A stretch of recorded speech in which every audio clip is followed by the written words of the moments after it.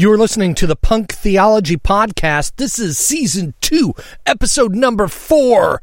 I'm your Russ Shaw, your host. Punktheology.com.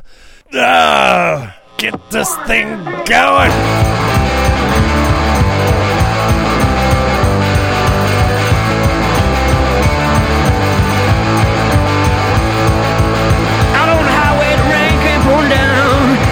Put my baby 6 feet in the ground. I called my mama on the telephone last night. I said, Mama, I just gotta win this fight. She said, you better leave that rig in Tennessee. Get back to Texas, boy, right where you're supposed to be. You can't win them all, my son, and this time it's a shame. You know that's how you got your middle name. I saw the flame burning deep into the night. I saw the blood where I used to see the light. I promised Mama I was gonna lay it down, but just like all this bad weather, here come the train wrecker. Arthur and Chuck are still arguing about whether bike lanes are a thing. No, I'm not arguing that bike lanes are a thing.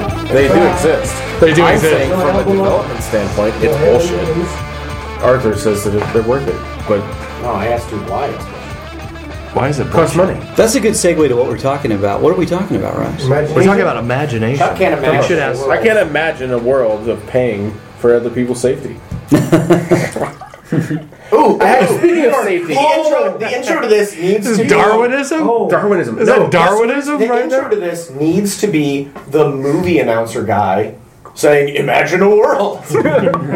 So Made by Chuck. imagine. Everyone's dead. Or you can does kill sound a bunny with a BB cold and eat as it. far as the I can't imagine a dollar amount for safety. So I worked at This Kennedy is sometimes Space how it starts out. Center. How's that? Yeah, I We're think so. recording. Okay, so shut Russ the is fuck talking up. to the audience again. I know. Well, people Okay, just. don't talk to the mic, Russ. It's like a bunch of people just walked in on this conversation between you guys talking about bike lanes. Reboot the show. Reboot the show. We're going to start Do we have to averaging reboot like 3 the show? reboots. Yeah, reboot the show. All right, reboot the show. Here we go. Commence reboot of the show.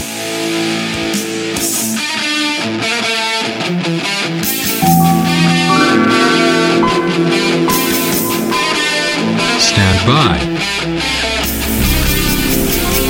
Rebooting the show. Reboot of the show is underway. Please stand by.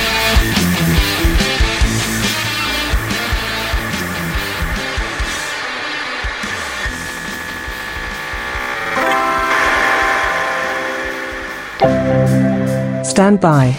Rebooting the show.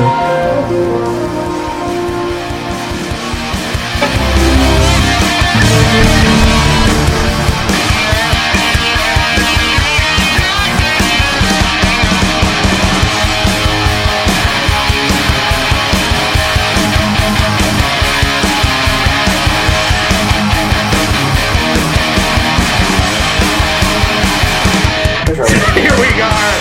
We've rebooted the show, and we've had, like Steve just said, an hour of conversational foreplay. Arthur just showed up, so now we're ready. We got all. Now we want you to imagine a world. In a world where cat videos and memes rule the feeds. Shut up! People, Topic is imagination. I know. I was trying to.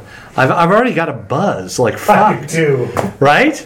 Yeah. Like we've been talking too much, and You killed 3 bears. Jesus, dude, that's like a heavy night for you. It's a Corona. Coronas. so They're it's- Coronas. These are like light It wasn't beers. like my. Beer flavored water. I had a men's room by Elysian. It wasn't like my pumpkin. We're not getting paid to say that, by the way. We should be. Speaking of being paid, thank you, Carlton, for being Carlton's our Saint sponsor of the podcast. The only. The one and only sponsor. Yeah. Patreon. Please you wanna write check out us if you have Patreon any page. questions. You know what's funny is I'm that gonna $4 a rebrand the show month. as Punk Carlton Theology. You could name it kind of like they name stadiums, right? Yeah. But the funny thing is Carlton even that Studios. $4 a month makes a difference. Absolutely. Because Digital Audio Project was as a corporation, I have to fucking pay for that shit every year through the state of Washington, which is like $70 a year. And 70 times 4 is anybody? It's not 70, but it's close. 70 Why are you times traveling 4 up to 4 years? 70 times 4 is a lot more than 70. You're right. It's not 4 years. God. It's a year, 1 year. So what? Anyway, should we reboot the show again? Do we have to reboot the show What's again? Carlton doing every month? $4? Yeah, $4. Oh, I will do $4 a month. I want my fucking board on the wall. All right, but you have to go to Patreon and do that I'm going shit to because there's a Patreon. whole If I can do Patreon Peter takes care of Rollins, it. I can do punk theology. I Amen. feel like that's masturbatory. Yeah. Is it masturbatory? Well, so when does that Economically. Yeah, what's wrong with that? That's right. What's wrong with that? We are we've been coined a If you just something give us some masturbatory. money, I you can't don't have to remember. pay the Patreon tax. Taxes of Patreon? Yeah, that's true. No, Yeah, they take their cut. yeah, they take like a 10% cut. I'll just give It's you pretty $5 a big. month. Like Carlton probably gives us $5 a month, but we only get 4. There you go. I'll just buy beer with it or something. No, I don't know. No, you don't. Anyway, imagination. There you go. Did we crash already? Steve's throwing Yeah. money at me like I a did crash stripper. already. Yeah. Okay. Just So who decided it was a good idea to record this over here? No, I think imagination's a great topic because we all try and imagine. I mean, every day it's more imagination. I think life is than all of the shit that we think makes sense, or it's rationale. Like I get up, I go to work, I punch out 8 hours, I come home. Sometimes the boss will come up alongside you and you'll go, I'm just not feeling it today, and he'll say, well, put your imagination into it. Right? So Russ doesn't have a boss, and so Right. he's speaking from. He's imagining what it's like to have a Yeah. boss. I used to have a every boss. listener on the planet. That's why I is don't like, have a fucking Russ is boss stupid. anymore. No. Why do you think I don't have a boss anymore? Fuck. So this came up, something I've been wanting to talk about for a while, and it's choked a couple of times trying to bring it up Yeah. in this group. But Looks like it's choking again. Yeah. No, it takes a long time Get to us- get going. get us there. Get us Okay. there. Let's go. So, just a lot of thinking on my part, kind of coming to the realization that the basic human problem, I've mentioned this a couple of times, from one perspective can be boiled down to this world is not as good as we can imagine it to be. And that just drives us fucking crazy all the time. And that's the root of all anxiety and all of depression. What's the difference between imagination and fantasy? It's the same. Fantasy's part of imagination. So imagination's really, honestly, everything that we do right now is imagined in some sense or another. Like every scenario of how you think the future is going to play out that you run through your head constantly is all imagined. And then your past is imagined. All of your memories are imagined. None of those actually happened the way that you remember them. There's a whole ton of imagination stored up in a whole bunch of that stuff. So in many ways, like everything about your existence is just imagination. Well, what if we try and imagine a more positive thing? I think So that's the downside. my shitty childhood was so fucked up that I tried to imagine something better, and it wasn't real until I think I hit my mid-20s. So that's Neither is your attempt at imagining it as it really was. It's still your perception. Which What's is all- that? Your perception of your own childhood is flawed. It's your perception of it. It's not what it really was. No, you're right. I tried to pretend that it was something it wasn't. So would that be fantasy? That's a good question. Would it be fantasy? No, because I think in fantasy you're trying to... I'm thinking of like the film... have you guys seen Ready Player One? Great I read the film. book. Oh, is it good? My son Yeah, wants it's to see good. that. the book's good. Yeah, and I think it's a future where you can basically kind of walk inside your own. You can make yourself. You can make your avatar whatever you want. And maybe we do that. Maybe there's an ego trip thing going on in there that we could explore. And this was the 80s, so there's no such thing as virtual reality or even the internet. There was, but it was mostly text shit. See, there I go. I've gone on a rabbit trail. I think that the difference between... I don't think imagination exists in the past. Like you don't imagine your past. Right, you don't imagine your past. You are that's you good. are delusional. That's good, yeah. You are delusional, but imagination is about projection forward. It's about what could be, but not but quote reimagining your own history. That's really just delusion. It's I'm going to deny what I perceived of what actually happened and try to paint it in a better picture or worst picture, it doesn't matter. That's Right. that's not imagination, really. Maybe that's some of the I think bullshit imagination is around really forward thinking. around the self-help movement too, because you look at Tony Robbins and a lot of these guys come in and they sell that. They sell it as a product. Like you had a shitty, you know what? You don't have to have skill. You don't have to go to fucking college or learn some kind of thing or actually self-discipline yourself to learn a thing. You know what? You're just a good person. Just get out there and believe in yourself. And then there's some good to that, believe in yourself. But yeah, you need to kind of learn some shit first. What about right? when you talk with your kids? So my youngest is at the stage where if he doesn't actually recall what he did in the day, he'll make something up. Like lying. Using his imagination to fill in the blanks. For kids, it's not really lying as much as it's... And even as an adult, you know, I have found myself going down a trail where I've tried to fill in blanks of my past. I think in that scenario, the imagination is, I believe I can convince my dad right here of what I want him to believe. I'm going to make up a story right here on the spot. So it's about the present and the future, not about the past. Okay. That's where I think imagination does enter into that. Okay. Well, in psychology, kids reach a certain age to where they realize that imagination and reality are two different things. You know, like you watch a Disney movie. For a lot of kids, or Santa Claus. I remember having this conversation with a friend over Santa Claus. Like, being the Christian guy. Like, what is it a lie? Am I lying to my kids? And I said, well, around 5 years old, they don't really differentiate between the imagination, the imagined reality of Santa Claus, and whether it's a story or not. Because I would, that's where I got with my son when he got to a certain age to say, well, it's just pretend. We were pretending. And when he got to that age where he could differentiate between what was pretend and what is real, he's like, oh, okay. Does that make sense? We were conservative with my daughter and didn't believe in Santa. Santa Claus doesn't exist? No, he does, Chuck. He might exist, Chuck. We don't know. Santa doesn't, but Santa Jesus brought me fucking does. bullets last year. Go fuck yourselves. God exists, but not Santa. Santa might exist. Have you been in North Pole? You don't know. Actually, St. Nicholas. There is no North Pole. The Earth is flat. Jesus Christ. What about him? So part of the reason I wanted to bring this up is a conversation I think Chuck and I mostly had about the dark side of imagination and how imagination fucks us over, especially really creative people. For the whole, and it really has to do ultimately with, again, that thing of we can imagine things being better, and is the problem that we can't imagine them better, or that we expect what we imagine? It's expectation. It's definitely expectation. And it's like, so this is where the perfectionist fucks himself. It's because they can never be happy because they can always imagine this detail that didn't go right, and so they gather more and more and more control until they come up against the limit of what they can actually control, and then it just drives them more and more and more crazy because the little tiny details just eat at them more and more and more and more because they can see it so clearly in their head.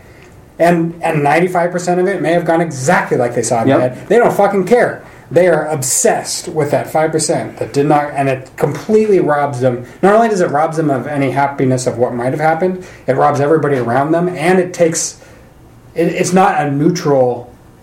They get depressed and anxious. They go to a dark place because things didn't go the way they wanted to, even though the vast majority of what may have happened was a positive thing.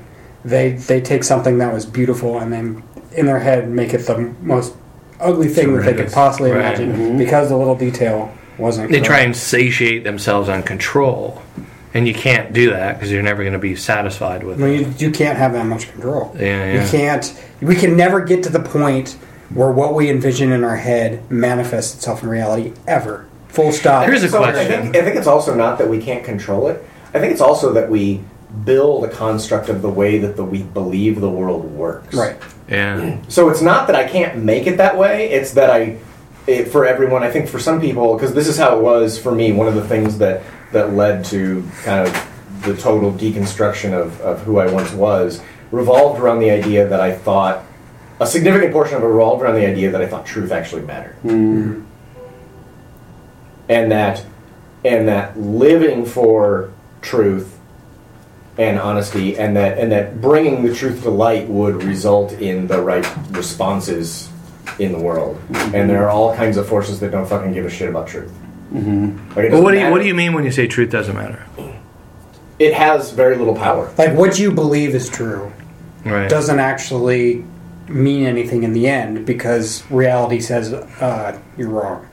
And that truth doesn't have the power that it is. And this is another word. This is another word that I don't like to use anymore, and I don't live in that world anymore. Should. Yeah, but there's a lot that of truth should have power. That truth should change the way the world thinks. That if people understood the truth, things would change. Doesn't matter. It's not a very powerful motivator. And I think in our day and age, we have a hard time identifying what really is true and what's provable. But I think in very small instances where you do know about a certain situation, the truth about truly, absolutely tragic events. You know, we hear on the news, this person claimed they were raped. We, as an observer that wasn't there, we have no idea whether that really happened. Mm-hmm. Those things happen in private, usually without witnesses. We don't know the case, right? In a lot of... But when you actually know that something happened, and you're trying to stand for that truth, and the system in the world that we live in steamrolls that, damn, and it doesn't have any power, and you get fucked. Even though leading up to that, you're like, you're imagining that here's the way it's going to go once people understand and know. Yeah. And the truth is revealed. There's a very that over. Specific trap that I fell into over and over and over again. And looking around, find other people, I catch other people falling into it a lot. And it tends to be among intelligent people that have grown up knowing that they're intelligent, being told that they're intelligent. Because they start to believe that the scenarios, that they're smart enough that the scenarios in their head will actually happen. Mm-hmm. Mm-hmm. And they're shocked when it doesn't play out the way that they... Over and over and over again, they're shocked. Like, and the worst thing is for someone that can get it right like 30% of the time. Like, they're actually smart enough to predict it 30% of the time, and it's just enough to coax them into thinking that they can get it right every time. And those are the people that start seeing patterns in places that don't exist, or get really set on a scenario in their head, and they have everything planned out, and then it happens, and it's nothing close to it, and then they can't adapt in the moment, so they can't play jazz with it. They can't make something good out of it. Let me give an example of that. Okay. Real super world example. I attended a church for 18 straight years. I had relationships with all of the leadership in that church. I was part of the leadership of that church. It blew my mind that I was unable to convince the rest of the leadership of that church that an admitted pedophile shouldn't be leading worship. Right.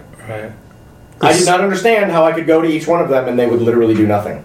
Yeah, the scenario made sense. I knew these guys. I'm like, this is not... There was no way that I thought that would end up being the outcome. The expectation didn't match the reality, yeah. And that in reality, they turned against the victim and chased them out of the church. And there's a chance that in that moment, the fact that you were so shocked by it not manifesting itself probably hurt you. In that, and it hurts your ability. It took everything in my power not to break someone's face. Right, exactly. And there's people that do break people's faces. Exactly. And because they were so set on, again, what you're referring to, the truth thing. Like, this has to go this way. That was almost a failure in my imagination. My imagination told me, I projected into the future, this is the outcome that's going to happen. And then when an outcome that I could not possibly imagine occurred, I did not know the world I was living in anymore. And so that's when the manifestation of things like wisdom start to... Wisdom is... You're not quite as smart as you think you are. Flexibility. Right. And it also takes social interaction that's outside of groupthink, right? Right. It's not just your own tribe, but you're getting it takes outside. experience with reality. Yeah, you see the other who you would judge in the past and go, hey, come here, I want to talk to you about something. And you let them into your world. But a lot of Christianity, we don't do that. Some of what you experience is horrible. And some of what I'm experiencing now with this whole Willow Creek thing we've had Benjamin on, and Derek's been a part of this, and you guys, and that's this morning I woke up angry, and part of it was some of that, right? Like, first I was going to a prosperity church who fucked me over, because guess what? It doesn't matter how much you give, or I'm almost there to where I'm blessing God, or I'm gonna hit that slot machine that God is, and He's gonna pay out. No, when that didn't work, I went to another church. Actually, I went to AC3, and then I went to Mars Hill, because AC3, when I confessed all my shit, and my wife and I were like, here's our shit, and everybody else in the church didn't understand it, we basically had to leave. Not because of the leadership, there was something fucked up with the leadership, but Christians or people just didn't understand. Like, looking at my wife and going, what the fuck are you still doing with this guy? Yeah. Like, he fucking cheated on you with a bunch of fucking prostitutes. What the fuck is wrong with you? To my wife, who would have said a few years earlier, if he ever cheated on me, I'll be out. But because of all the shit that they didn't know going on in our story and how we unpacked our shit, we're not going to just throw that out into this community of people who were supposed to love Jesus. Like, no, we left, and then we went to Mars Hill, which seemed like this cool hipster church, and they're affecting the city. Ooh, they're affecting culture for Jesus, and this is awesome, and look at this. And then that whole fucking thing collapsed. And then I go back to AC3, where these were the safe guys, at least the leadership was. And now the leadership is siding with this motherfucker who molested what? It was abuse of power over 8 women that came forward, 9 who kind of recanted her story. It's just this whole church thing as a construct is... it's my third fucking rodeo. I think it's not what you imagined. It's not what I imagined, as I thought, this is supposed to be the kingdom, right? This is kingdom living. When you have an expectation here and your reality is here, and there's that gap. That gap is where the depression and the anxiety occurs. And I'm not even depressed anymore. Disconnect, though. I see it now as a consciousness thing. But that disconnect in that gap is where that happens. And the church can be a double whammy, because, as Derek said before, and we've talked about before, is they set you up to have high expectations. They set you up for the idealism. They overpromise and underdeliver. Yeah, exactly. And so it's kind of a double whammy. That's where it becomes about consciousness, and not about, if you get saved, here's what you need to do. You need to recite this prayer, and then you have fire insurance. It's more about consciousness, and we don't like that. We don't like the fact that you get to a point where, you love people, and that takes work. But that gap is always going to exist, no matter where you go. Yeah, there's exactly. always that gap. But there's times when our inability to imagine causes collective trauma.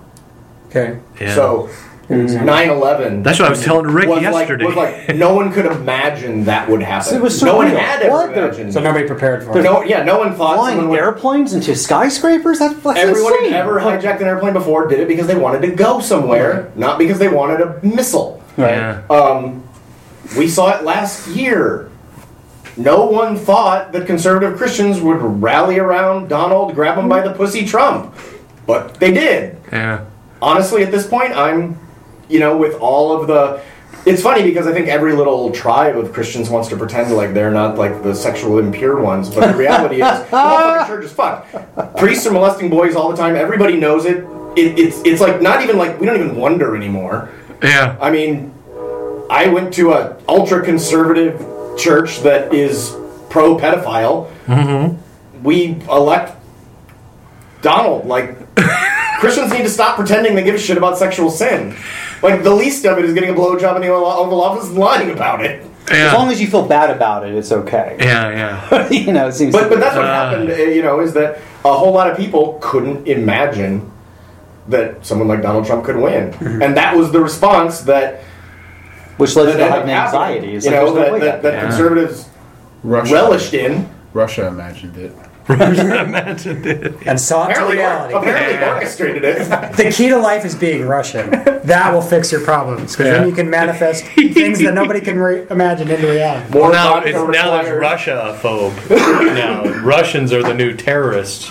It's true. The terrorism thing ran its course. Which is hilarious. Or back to the Russians. Because all the conservatives point to Reagan as like the last great conservative hero. Who, Reagan's opinion on Russia is probably a little different. They need to do a remake of Breaking. What is that? Red Dawn. Yes, we need to do a remake of Red Dawn. It was terrible. Yeah, it was with North Koreans. It was North Koreans running around like they actually had energy because they were fed. You say the remake was terrible. Red Dawn, the original was terrible. Patrick Swayze in the woods. Wolverine. Like I said, the original was terrible. But some of what you're talking about reminds me of what the cognitive distortions outlined in the cognitive behavioral therapy model of perfectionism. It's all or nothing, black or white thinking.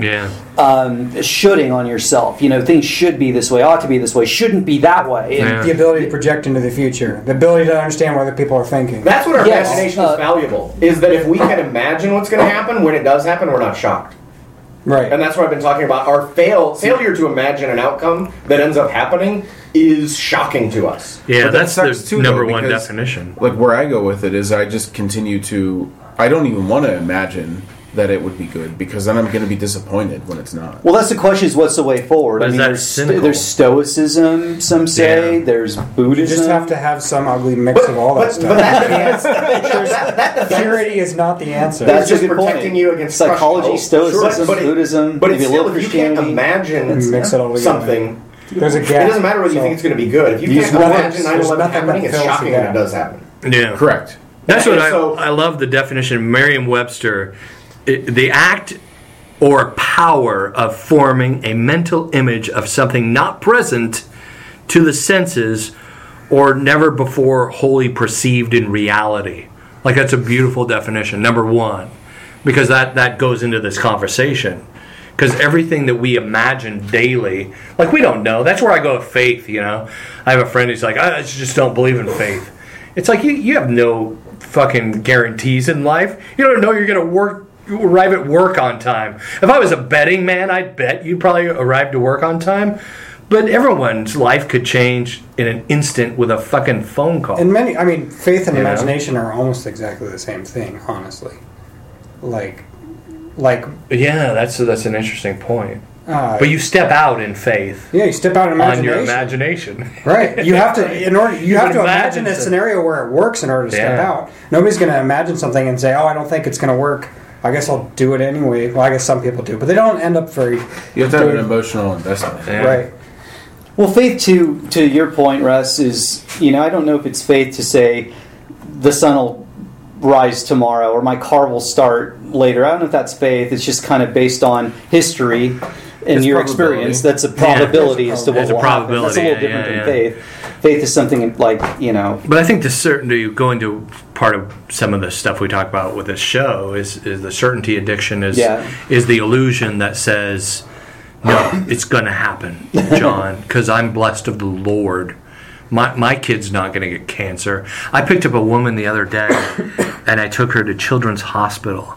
And I said, how's your day going? I'm usually Mr. Chipper in the morning and trying to make chit-chat. And I go, are you having a good day? I hope you have a really great day. Welcome, jump in. And she's like... Children's Oncology Unit. She's going, I'm going to Children's Oncology Unit. We live in Anchorage. My husband's in Anchorage. I've been here for 6 months. And our daughter has cancer. That happens to people. Mm-hmm. And then what do you do? What do you say? It's like, I'm not that I have to say anything, but we have this imagination of I don't know. That goes into you have an imagination that you're going to say something that's going to radically change her life. I'm not even trying. And reality is you're not. No. If anything, I'm getting all selfish and going, fuck, I'm so grateful for what I have. Well, like shit. To bring it somewhere, I'm poor and fucking financially fucked, but I've never had to drive my. To bring it somewhere even like more personal, conversations we've had throughout the course of the podcast as well as our friendships is people that get hurt or kids that get molested. Oh gosh, that's sad. That sucks. But that's those people out here. Yeah. Boys whose fathers die. Oh God, that sucks. Your dad got cancer, died at a young age. Well, geez, that sucks. That's those people out there. But from your own life, it's like from our stories, like no, that happened to me, that happened to you. That's real. That shit happens. It's not out there. Yeah. It's not some far off thing. It's here and now. And because those things have affected you, that then affects other possibilities and kind of darkens the imagination of what's possible for people that you care about, and leads to some fear and anxiety as well, I think. I think Protestant Christianity in America, a lot of it is centered on the idea that there isn't a gap between the imagination and reality, and that's a utopia that's being sold. So that's the product. That's the product, is that there isn't a gap, and when gaps show up, the first move is to say that's actually part of the imagination. Right? Like that's proof that the imagination is there, and that's you're safe from your children getting cancer because you can pray and God can heal it if He wants to. Right. No, And if you pray hard before pray the right. Or if he doesn't, it's his will. Or if you're obedient. Well, no, if he doesn't and they die, then he's actually cured them ultimately forever. Yeah, because they're healed, right? Healed. And it's, they have their spiritual body. And it's ultimately corporate imagination. And corporate imagination is very, very powerful, but it takes a huge amount of energy, and everybody's got to participate. It's a socialist experiment, basically. And everybody's got to provide their own amount of imagination to the system, and you've got to keep this thing floating and suspended. And anybody that comes in that's one, not doing their part of imagining, or two, is an anchor and is starting to pull people back, immediately gets kicked out. Like you don't understand how much energy it takes to keep this thing suspended in the air. Get the fuck out. Like we are all working our asses off trying to keep this thing up and keeping the thing supported. And anybody that ever comes in and it's utopian, right? It's the reality. It's the kingdom of God is here, right? That's what you're being told. This is the kingdom of God, and you go, we're like, that's really fucking ugly. No, it's not. Like, the kingdom of God is here, and if you're one of those people that messes with that utopian fantasy, like Steve keeps bringing up, if you mess with the fantasy, I think it's like a subconscious kicking you out.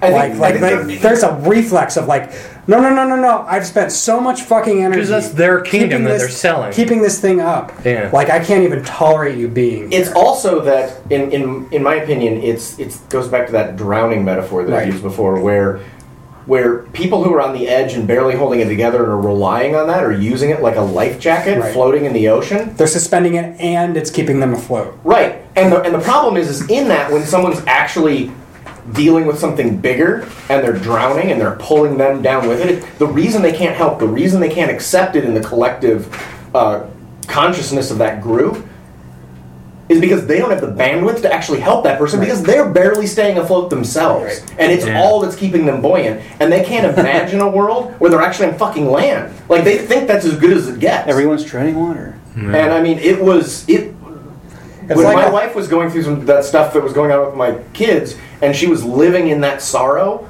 at church, nobody wanted to talk to her. Yeah, it's dark. It's like there are a bunch of people in the water, and a bunch of people figure out that if they kind of get together in a group and they all kind of kick at the same time, they can kind of keep each other afloat, and it kind of works. They make this amoeba, and then in the moments where you're a little bit weaker and you can kind of relax for a moment, but then you have to contribute again. But if you throw somebody in there who doesn't want to work at all, and is just a wank, has no capacity to help at all, but and is not only not kicking, but has lead weights around their ankle, that person gets kicked the fuck out real fast. Especially because what's going on in their life doesn't fit their narrative of what got you. Because there's not enough energy to hold. Because it doesn't fit the end game either. Because I think in that paradigm, there's also an end game. Like, are we going to get rescued? Like, what? Right. We're just holding on. We're just holding on. The end game is just having a dying and not. Right. Well, you think about Freud and his analogy of the superego. Like, that's what the superego is. We're all serving the superego until some people... Because you look at, the Plato's The Chariot, right? That's the superego. It's fucking Caesar back there saying, you run those horses and you stay on that chariot and you run towards what? I think that some people maybe switch flips like it did with you through, like Richard Rohr said, really fucking harsh love or suffering. In your case, and a lot of people's cases, it's both. You go, where the fuck are we going? I'm out. Like, you all are on the chariot running towards whatever the fuck what the fuck is it? What we're talking about is really, they don't even know. They don't even fucking know. Yeah, but it's not. It's subconscious, or it's blindness. Like, you're blind. What the fuck are they running to? Why couldn't they be there for Arthur's wife? Motherfuckers. Why couldn't they be there for his family? Why couldn't they be there for Arthur? Because they're treading water. Yeah. Exactly, but why? Because that's life. It's not life. It's like, what the fuck? That's the irony in your analogy, though, is everyone is afraid of drowning. The imagination is what's bridging the gap in cognitive what is dissonance. needed. And they don't even know. Some people don't even fucking know. What were you saying, Chuck? I'm sorry. That's the irony in all of this analogy is everyone is afraid of drowning. Yeah. Drowning is what they need to do. Exactly. That's in the Bible, Jesus It's says, just accept it. die and then you live. I sunk to the bottom and fell through the other side of water like it's some fucking sci-fi show, and I found like air and dry land under the How depths. about that? Yeah. Yeah. And you're okay. You might go to hell, but... And you might be next time in heaven with those fuckers. Right. Is that heaven? Like, I don't know. That's where you go with, like, party with Orthodox people you don't like. view of Jesus. heaven and hell is kind of It's the the same. same. What if they're the same place? It is the same place. It is the same place. Fuck, man. Wow. What if it just isn't? What if it's all there is? I'm fine. Well, but wait, though, because I'm not fine with that. Shrek says something, we got a little crossfire. So I mentioned cognitive dissonance. Arthur, you said something about the gap in cognitive dissonance. What was that? Like, I feel like imagination bridges the gap in cognitive dissonance. So that's Okay. how you live in that cognitive dissonance. Yeah. Is you have this imagined construct of the way the world works, Yeah. and it. So back to my, I've mentioned this a couple of times. There's the ideal and there's the material, and there's a gap between them. And imagination is what we use to build a bridge between those two things. In some cases, that looks like a religious system. It looks like a philosophy system. It's creative like a ability. political system, and none of them are perfect. They all have significant issues with them. There's nothing that's not incongruent. So they're all incongruent in some location or another. There's not a system that somebody's come up with that explains everything and bridges those two things together.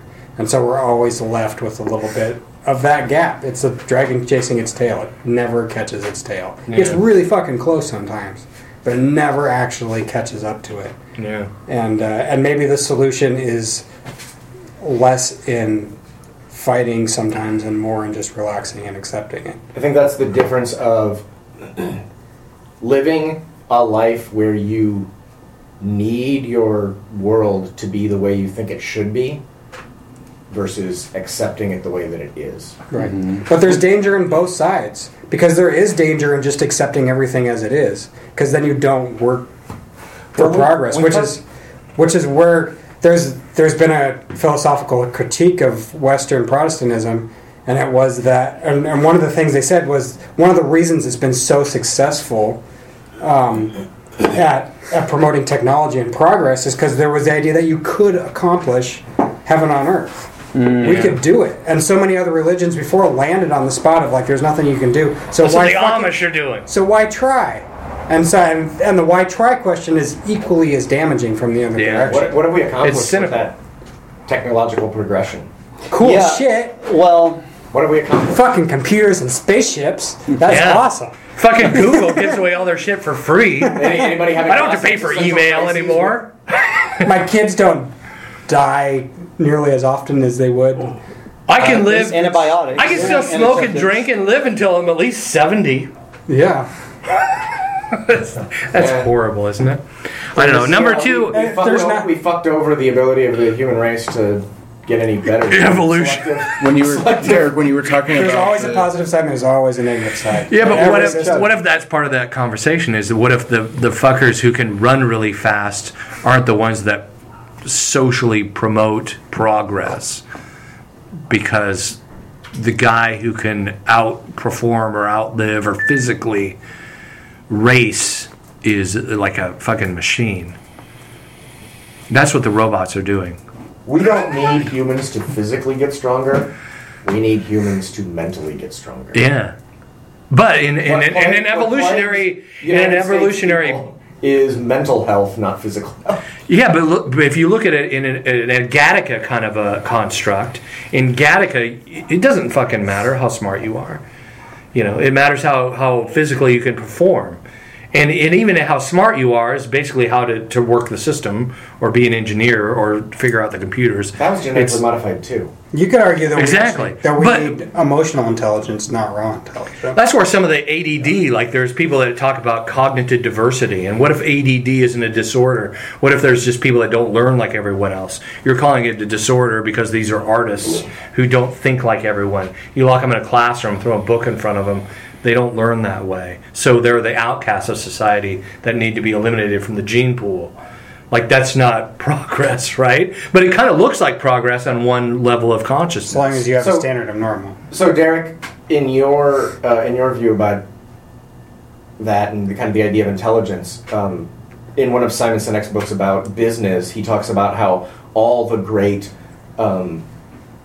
achievers in business were always duo partners, where one is the vision guy and one is the do it guy. Right. So there's always a place for the guy who's smart and can make a vision reality, but it's so rare that the guy who can do that is the guy who actually has the vision. Well, so exactly. Michael Crichton has a whole story about this, where he talks about vertical thinkers and horizontal thinkers. And in order to get a project really going, you have to have a horizontal thinker and a vertical thinker. Yeah. And the horizontal thinker will get lost in the breadth of his imagination, and the vertical thinker can't see he can only see one scenario. But he can see it to the end, but he can only see one scenario at a time. And you have to have both. And they're each directing each other in order to really make it work. And then you have to have a third person going like, why the fuck are you doing any of this? Derek so get the fuck out! It's Vision Cast. This is GLS. Yes, that's right. We're doing GLS. This is now a you don't have to global pay leadership seminar to go for free. Or you can pay us. Take what you Become a Patreon. Become a Patreon sinner saint, and you will be part of the GLS. We're starting a new. They don't fucking patent that shit, right? Let's just steal it. We're the new Global Leadership Summit. If they don't patent it, then how can we steal it? I don't know. We're punks. Like, we don't really lead anything. Russ, it's absolutely trademarked, which is what you do. Is it really? You don't, I'm sure it is. patent names, you trademark them. Oh, yeah. There's got to be something. We can't steal it. We can't just... We could call it the Global Leadership Summit with a bunch of S's. We should put some swear word in there. There we go. Chuck, you had a thought a few minutes ago. Did you lose it? What were you going to say? Yeah, that's good. Okay. You get a little gray going on, No, Chuck. Look not at you. a little. You got a little gray. That's awesome. It's mostly you. You're only like 32 or something. You might too. Yeah, you might too. We don't know. Yeah. Yeah, I know, right? I'm fucking gray as a son of a bitch. Yeah? They're not coming in my pubes yet. My pubes Well, thanks for sharing. I know. My pubes are all still I don't believe not it. gray. Screw it. I'm not doing that tonight. Get a few drinks in me. We'll put up a live cam. We'll put up a live to cam. get this thing back on track. Yeah, thank you. Another thing.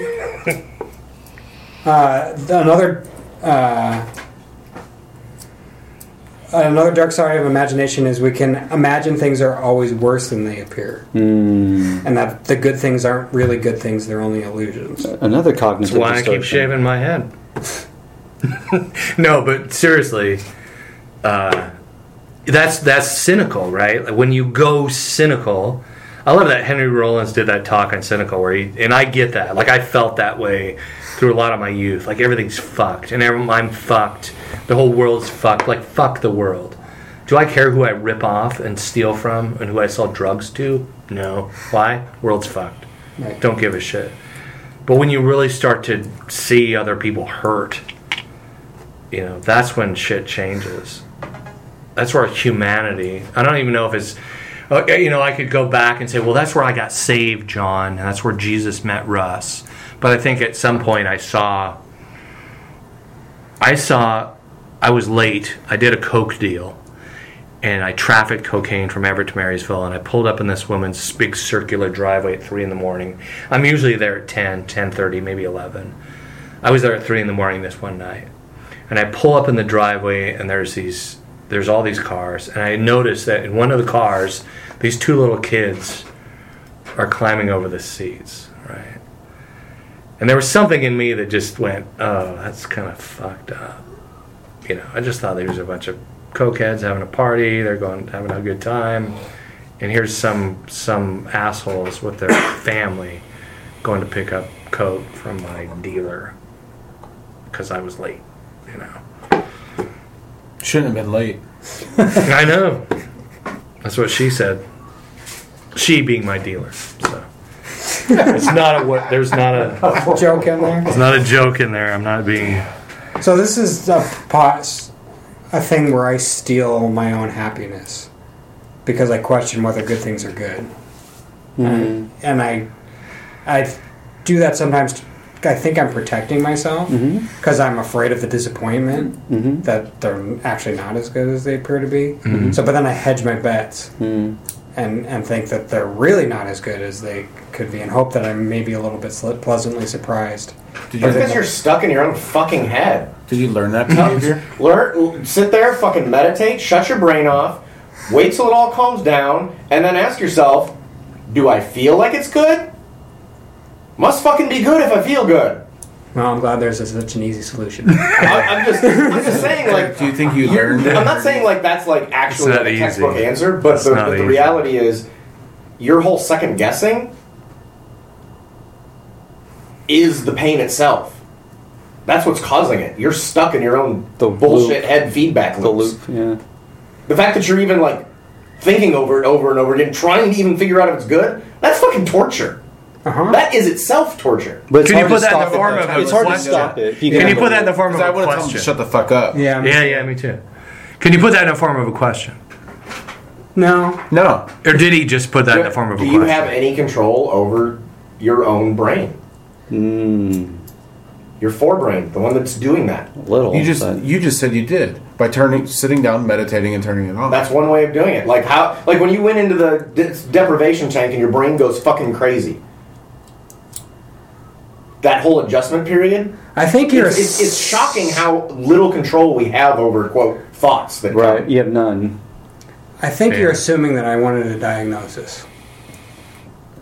I think no, I'm talking about what is. So I'm confused because you're telling me that I don't have any control over my thoughts, but yet you also told Derek to sit down, meditate, and ignore my thoughts. That is actively having control over my thoughts. Well, you can't do both. You can't control your thoughts, but what you might have some control over is whether or not you believe them. And the problems come is when you believe the thoughts that are in that loop. Do you believe the thoughts? Sometimes. There's also... And it's not a... I don't know about that. That's... I mean... Do you feel like you're trying to be diagnosed? Run themselves cross-talking again. Sorry. Yeah, we're cross-talking. Now we're not talking. My wife would actually say she's learned to control it and to shut it off. It's harder to do, but I suppose... And I'm not and saying... that's the only way she got free from the misery she was in at one time. Yeah. It was... Me too. It was batshit crazy psycho for her, like psychotic ward kind of problem. And me saying I struggle with that is not me saying that I don't have any answers or any way out or I'm hopeless in it. And I think it's something I've probably seen some progress in.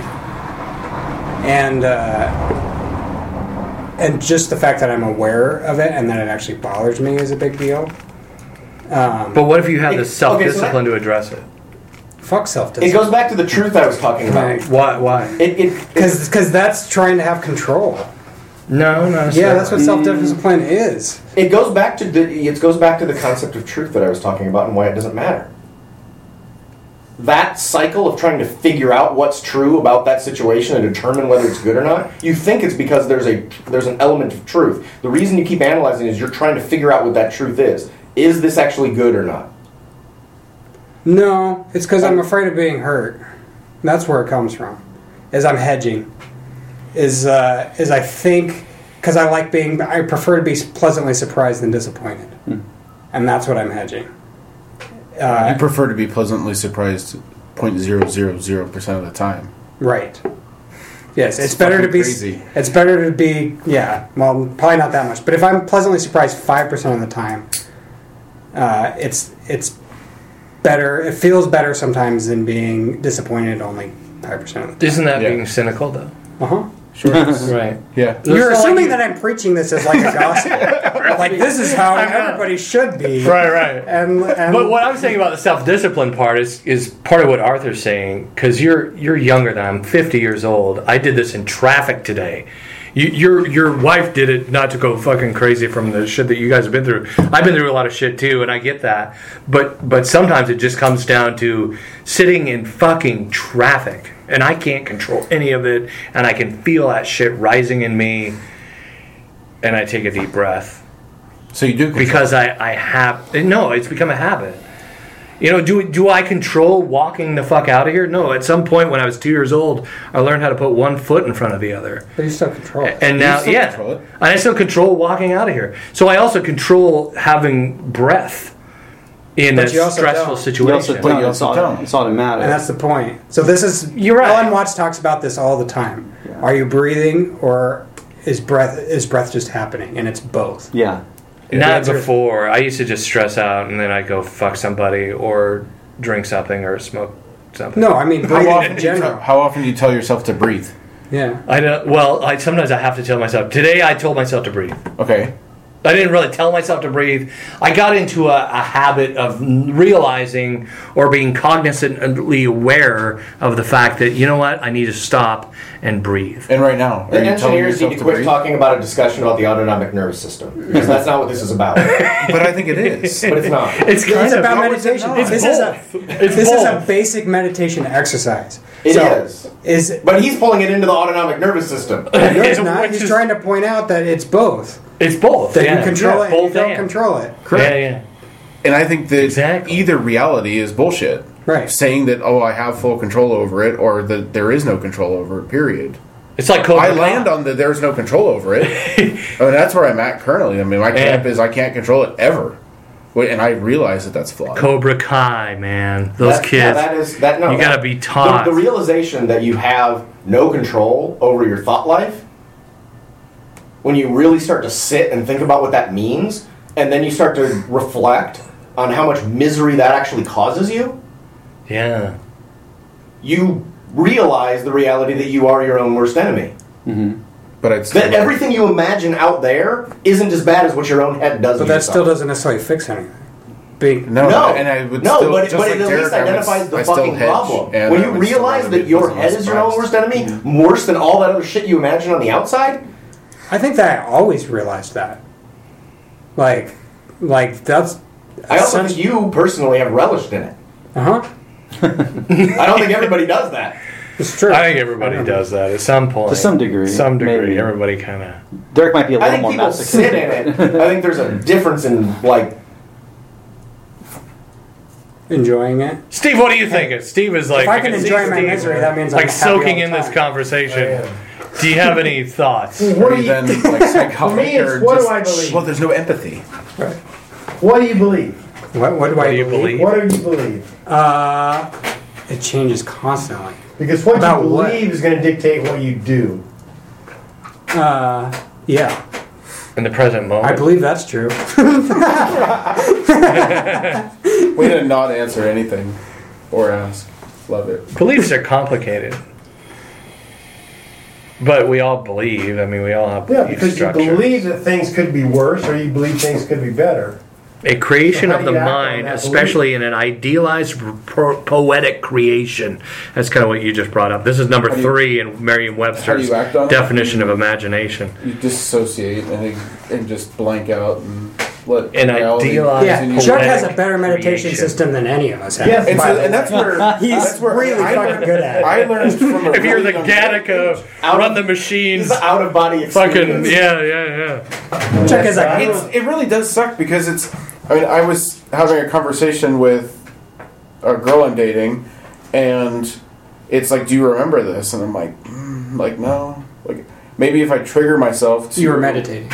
Yeah, maybe if I trigger myself to what the other scenarios that were going on, or just something else to pull this fucking memory out of my file folder.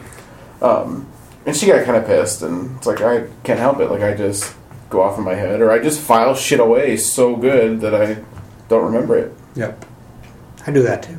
Yeah. The way I've always thought about it just is, observing the crossfire, and I think I said earlier, but I don't think you can control your thoughts. It's like in the autonomic way. but you can maybe have some control as to whether or not you believe them. And it's the belief, Steve. Yes. I think you're probably onto something there. It's like, do you believe the thoughts or not? And the thoughts you believe, if they're disturbing to you, that's going to cause more anxiety, depression, or trouble, anger, whatever. I found CBD's been so helpful that I feel like I can control my thoughts.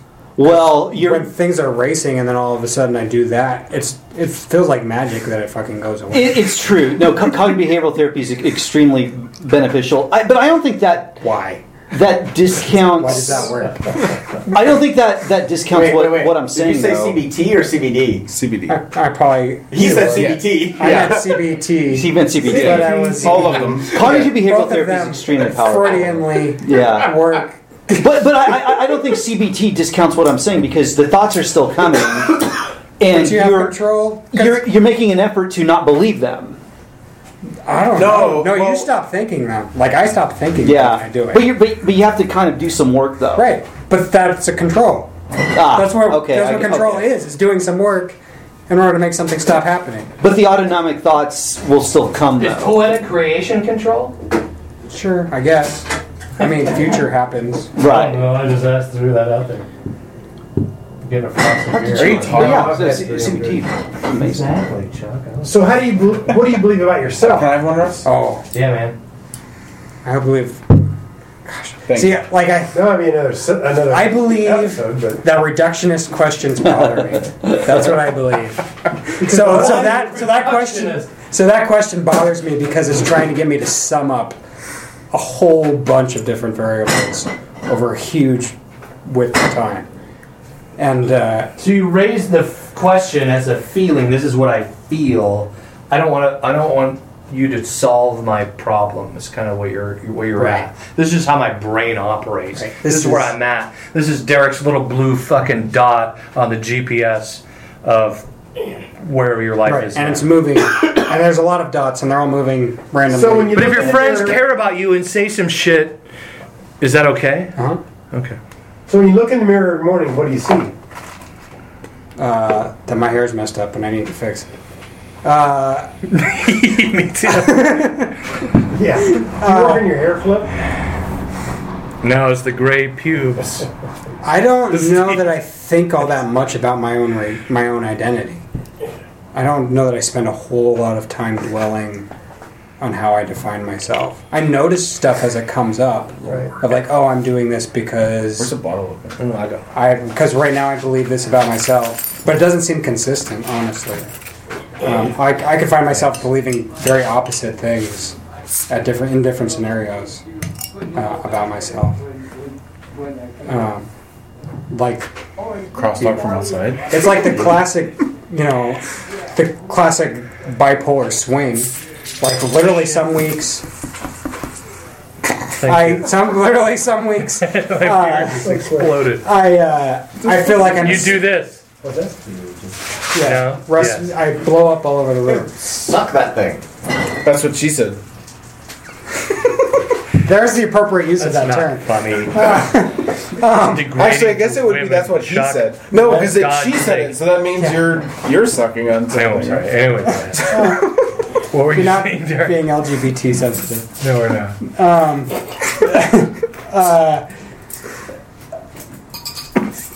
Sorry, Some Derek. weeks I feel like I'm the smartest man in the room, and then the very next week I'll feel like I'm a fucking idiot, and like nothing, like I can't believe that I thought that I was so smart, and it can be like a 3-day separation on that sometimes. Yeah. And I will, at the core of my being, feel like I believe that about myself. Right. The week you realize that is probably the week you are the smartest guy in the room. Yeah.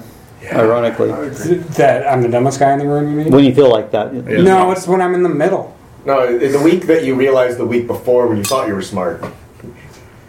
Right. Well, and it's when I'm in the middle that I feel like is the most valuable, though. Where I am smart, but not as smart as I think I am. And that's where I usually find the most value, and the most positive results, is because I'm aware of my abilities, but also aware of the limits of my abilities. Right. Accurately, or as close to accurately as because when I'm really down deep, I'm not being accurate. Right. Like I am smart. and I'm Yeah, not, yeah.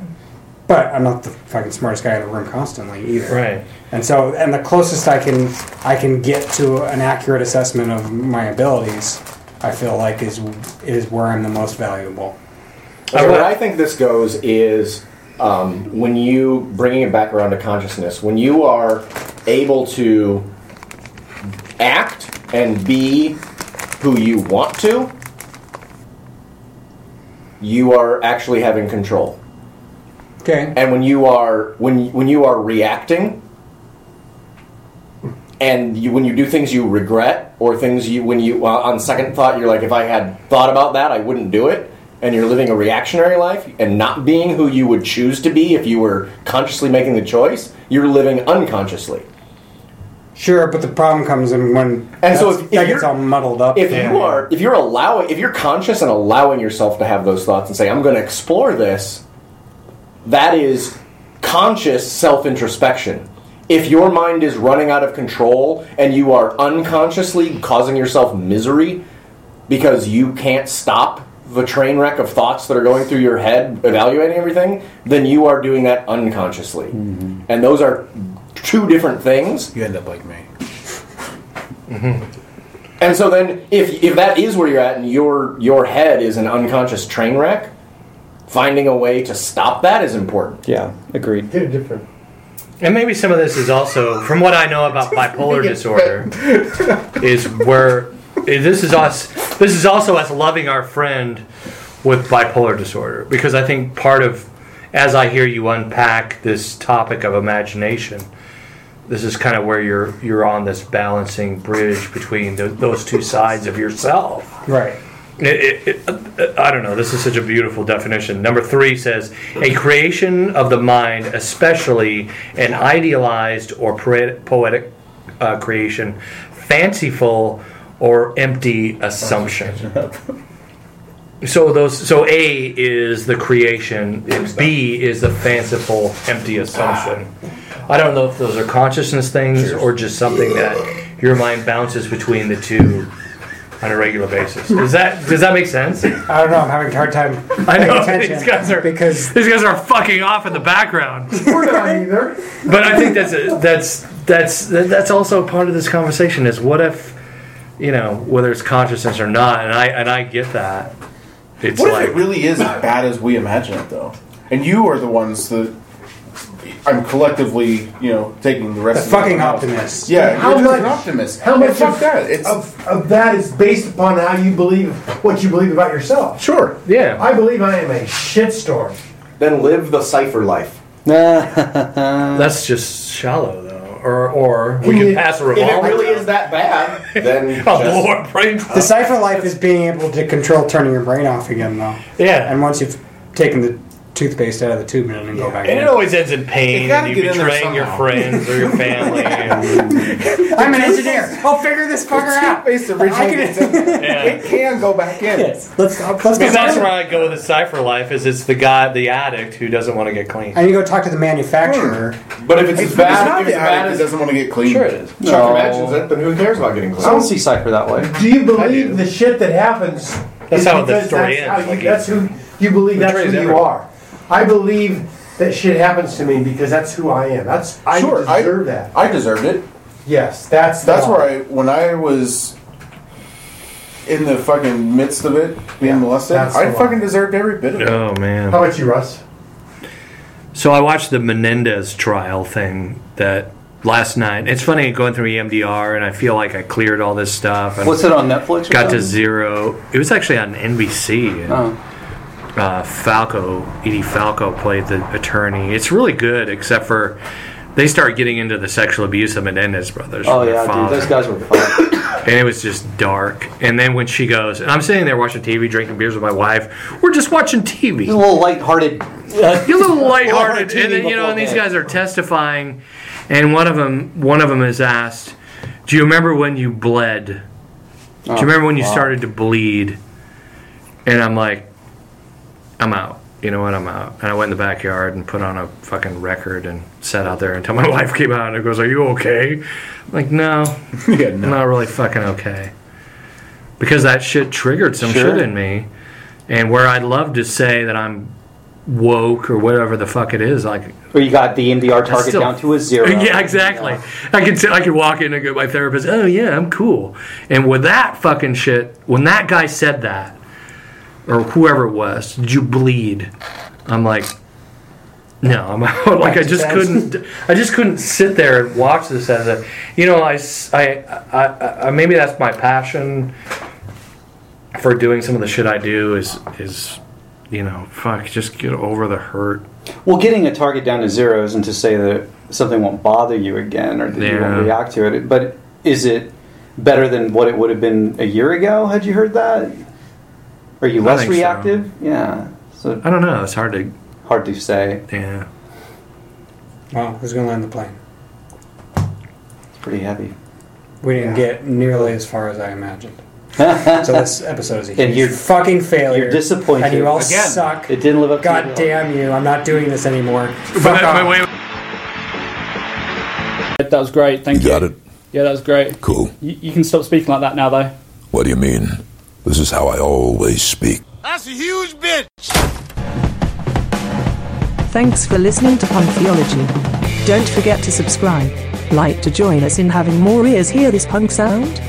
Please leave a review on iTunes, Stitcher, TuneIn Radio, or wherever you may hear this fucking podcast. Punk Theology is the property of Digital Audio Project, a limited liability corporation, who is responsible for its content. Don't chicken out! First of all, I plead innocent of all charges.